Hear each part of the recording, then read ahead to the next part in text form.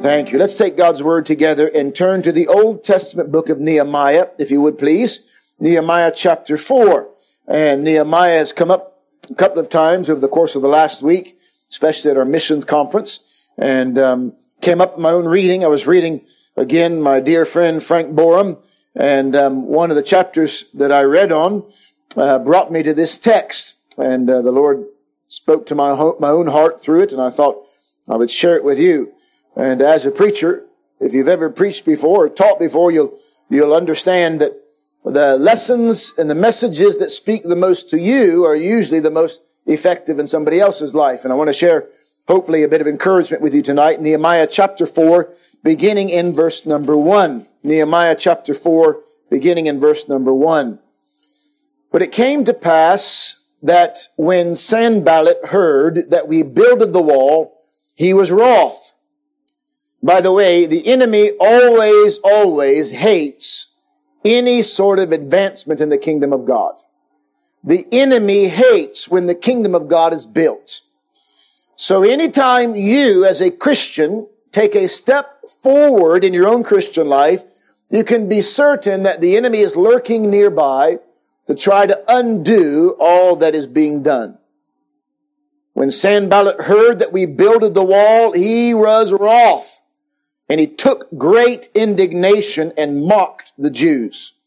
And he spake before his brethren in the army of Samaria and said, what do these feeble Jews? Will they fortify themselves? Will they sacrifice? Will they make an end in a day? Will they revive the stones out of the heaps of the rubbish which are burned? Now Tobiah the Ammonite was by him. And he said, even that which they build, if a fox go up, he shall even break down their stone wall. Hear, O our God, for we are despised, and turn their reproach upon their own head, and give them for a prey in the land of captivity. And cover not their iniquity, and let not their sin be blotted out from before thee, for they have provoked thee to anger before the builders. So we built the wall, and all the wall was joined together unto the half thereof, for the people had a mind to work. We'll stop our reading there tonight, and we trust God to bless the reading and the hearing of His Word. Let me just begin by saying tonight, God looks at things differently than we do. How many of you know that is true?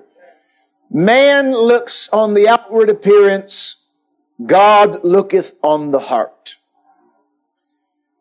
And what looks to be a wreck and a ruin in the eyes of man, actually, in the eyes of God, is something very precious with great potential. The city of Jerusalem had been burnt to the ground. The walls had been knocked down. Not one stone was left standing on another. The gates had been burnt. The city had been decimated. And it looked like all hope was gone. Now, we see things like this occasionally ourselves. Sometimes we look at somebody who used to live for God, and they're so far away from God today that we think to ourselves, like the city of Jerusalem, everything that once was good for them has been wrecked. Every stone has been taken down in their life. Every stone of progress and godliness has been taken down. The gates have been burnt down, and here is somebody's life who is ruined. Sometimes we look at people like that, don't we? We say there's no hope for them. They've gone too far. Look at their life. It's in shambles. It'll never be the same. Sometimes we look at the church or the church collectively. You might look at the church of this land and think that the church of Jesus Christ in the United Kingdom has been decimated and desecrated, and therefore there is no more hope. That's what many people believe today. But the way that the world sees things is not the way that God does. Sanballat looks at these feeble Jews. That's what he calls these followers of God. Is that not what the world thinks of us? Look at these feeble Christians, they say. Sanballat said, what do these feeble Jews? What are these weak followers of God doing? Will they fortify themselves? Will they sacrifice? Will they make an end in a day? Do they think they're going to do anything, accomplish anything? Recent news of decisions that have been made by clergymen, high-ranking clergymen in the Church of England. Recent decisions and comments that have been made have caused many believers around the world to say that there is no more hope for the Christian church, especially not the Anglican church. Will they accomplish anything? And then the last question that he asked is the question that I want to look at tonight. Will they revive the stones out of the heaps of the rubbish which are burned? Will they revive the stones out of the heaps of the rubbish? If there is a title tonight, it would be this: Out of the Heaps of Rubbish. Out of the heaps of rubbish. I want to think about heaps of rubbish for a little bit tonight. There are a few laws. Frank Borum pointed out a few laws of nature when considering heaps of rubbish. First thing that we notice in our text and that we notice in life, that heaps of rubbish are a reality. It's a reality. Everywhere you look, there's heaps of rubbish. Heaps and heaps, piles and piles. Old things that used to be useful are now useless and cast out onto the rubbish pile. Leftovers, scraps, broken bits of things. All rubbish, once edible perhaps, once powerful, once helpful, once useful, now totally useless and on the rubbish heap. Society looks at people like that. This world looks at people like that. The world looks at people differently than God looks at people. The world looks at people and judges their usefulness by their degree in education or by their gifts and talents or their abilities or strengths. They try to determine the usefulness of a human being in that way. But God sees things very differently. There's an interesting law of nature, and that is the law that we find in considering rubbish, the law of deterioration, you could say. Everything. Think about this with me for just a moment. If you go and view a rubbish heap, if you go down to the local tip around the corner, how did that stuff get there? How did rubbish become rubbish? It used to be good. It used to be useful. It used to be edible, workable, whatever it might be. How did it happen? Well, there's a law of nature. Listen to this law. A law of nature that says every material thing, no matter how valuable, no matter how precious, every material thing is headed to the rubbish heap. Everything. That brand new car you're driving, I'm sorry, but it's headed for the rubbish heap. That new pair of shoes you're wearing today, no matter how much it costs you, they're headed to the rubbish heap. Everything. Every material thing on the planet is headed for the rubbish heap. This is why Jesus told us in Matthew chapter 6, you may remember, lay not up for yourselves treasures upon the earth, where moth and rust doth corrupt, and where thieves break through and steal. Why? Because it's all headed to the rubbish heap. But lay up for yourselves treasures in heaven, where neither moth nor rust doth corrupt, and where thieves do not break through nor steal. For where your treasure is, there will your heart be also. Every material thing is headed for the rubbish heap. It's interesting, you read in 1 Corinthians 13, let me speak to you for a second. 1 Corinthians 13, the great chapter of love. You know it well, don't you? Love is this, charity, as the Authorized Version says, charity suffereth long, and it gives you a whole long list. But you come to the very last verse of the chapter. I love it. And now abideth these things. You remember that? And now abideth what? Now abideth cars? No. And now abideth houses and lands and church buildings and altars and now abideth creeds. No. And now abideth catechisms and confessions of faith. Wrong. Now abideth faith, hope, love. Look around you. Everything you see with your eye right now is headed for the rubbish heap. We put a lot of effort, some of our dear ladies put a lot of effort into the curtains and hanging the flags and building the wall and putting the turf down, and this all has its place, its rightful place. But every last bit of it's headed for the rubbish heap. But there are some things that'll never perish. Faith, that's not headed for the rubbish heap.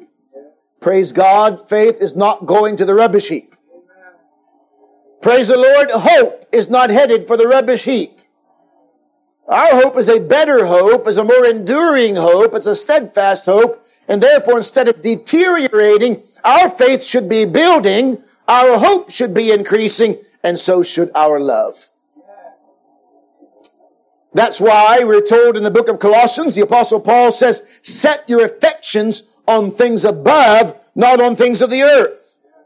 Be careful what you love, because everything's headed for the rubbish heap. There's another law when you consider stacks of rubbish. That's the law of occupation. Think about this.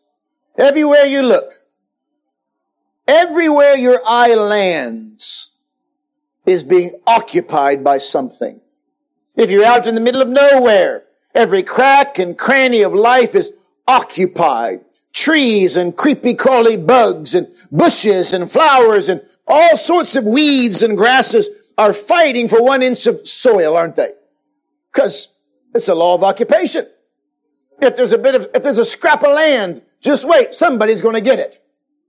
Something is going to take over that land.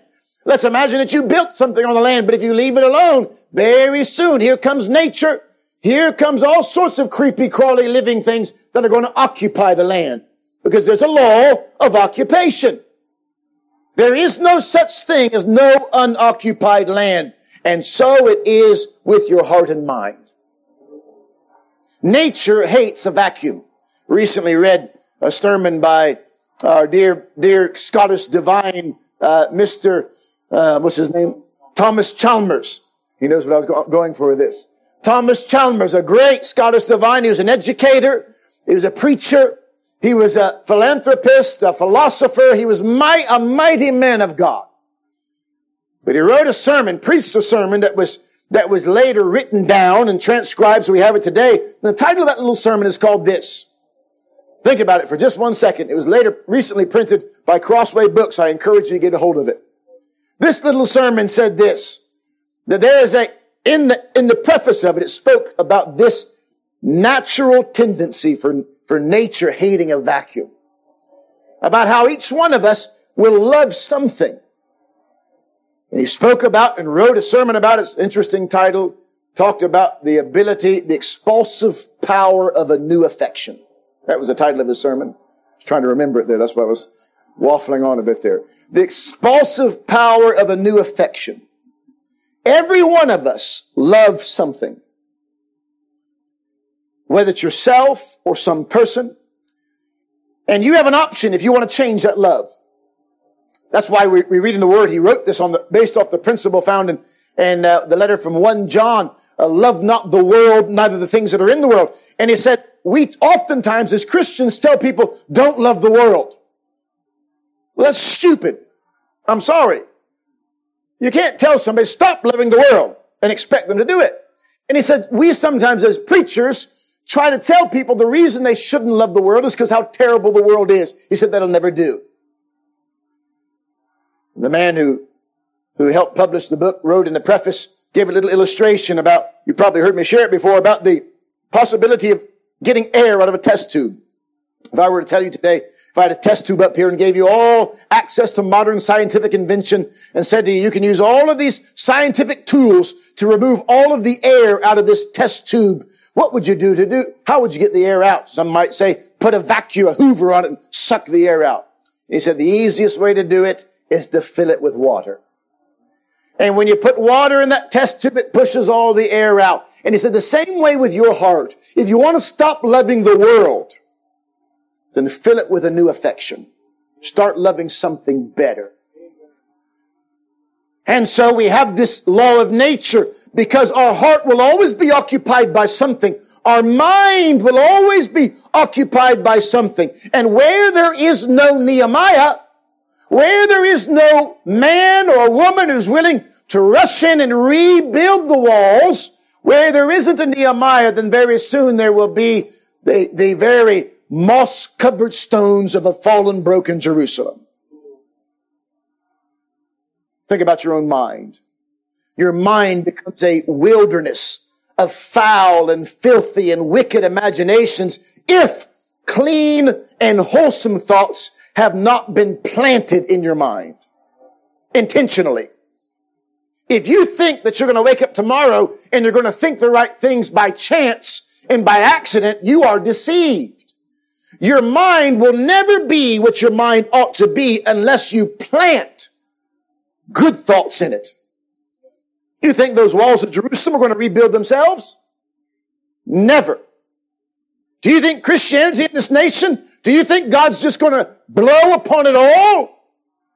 That's what some people think. We're just going to sit here, hang tight, hold hands, sing kumbaya till Jesus comes and hope things get better. No, God chooses to use his people as the instruments through which the walls are rebuilt. And so he chooses to use you to change the way you think. As a man thinketh in his heart, so is he. If you don't like what you've become, if you don't like the man that you become or the woman that you become, then change the way you think. The heart becomes like Jerusalem, a wilderness of desolation, and it becomes so absolutely, utterly unrecognizable unless the kingdom of Christ is established there. Is the kingdom of Christ established here? Can I ask you, is the kingdom of Christ established in your heart? Have you planted clean and wholesome thoughts in your mind? Intentionally planted them there.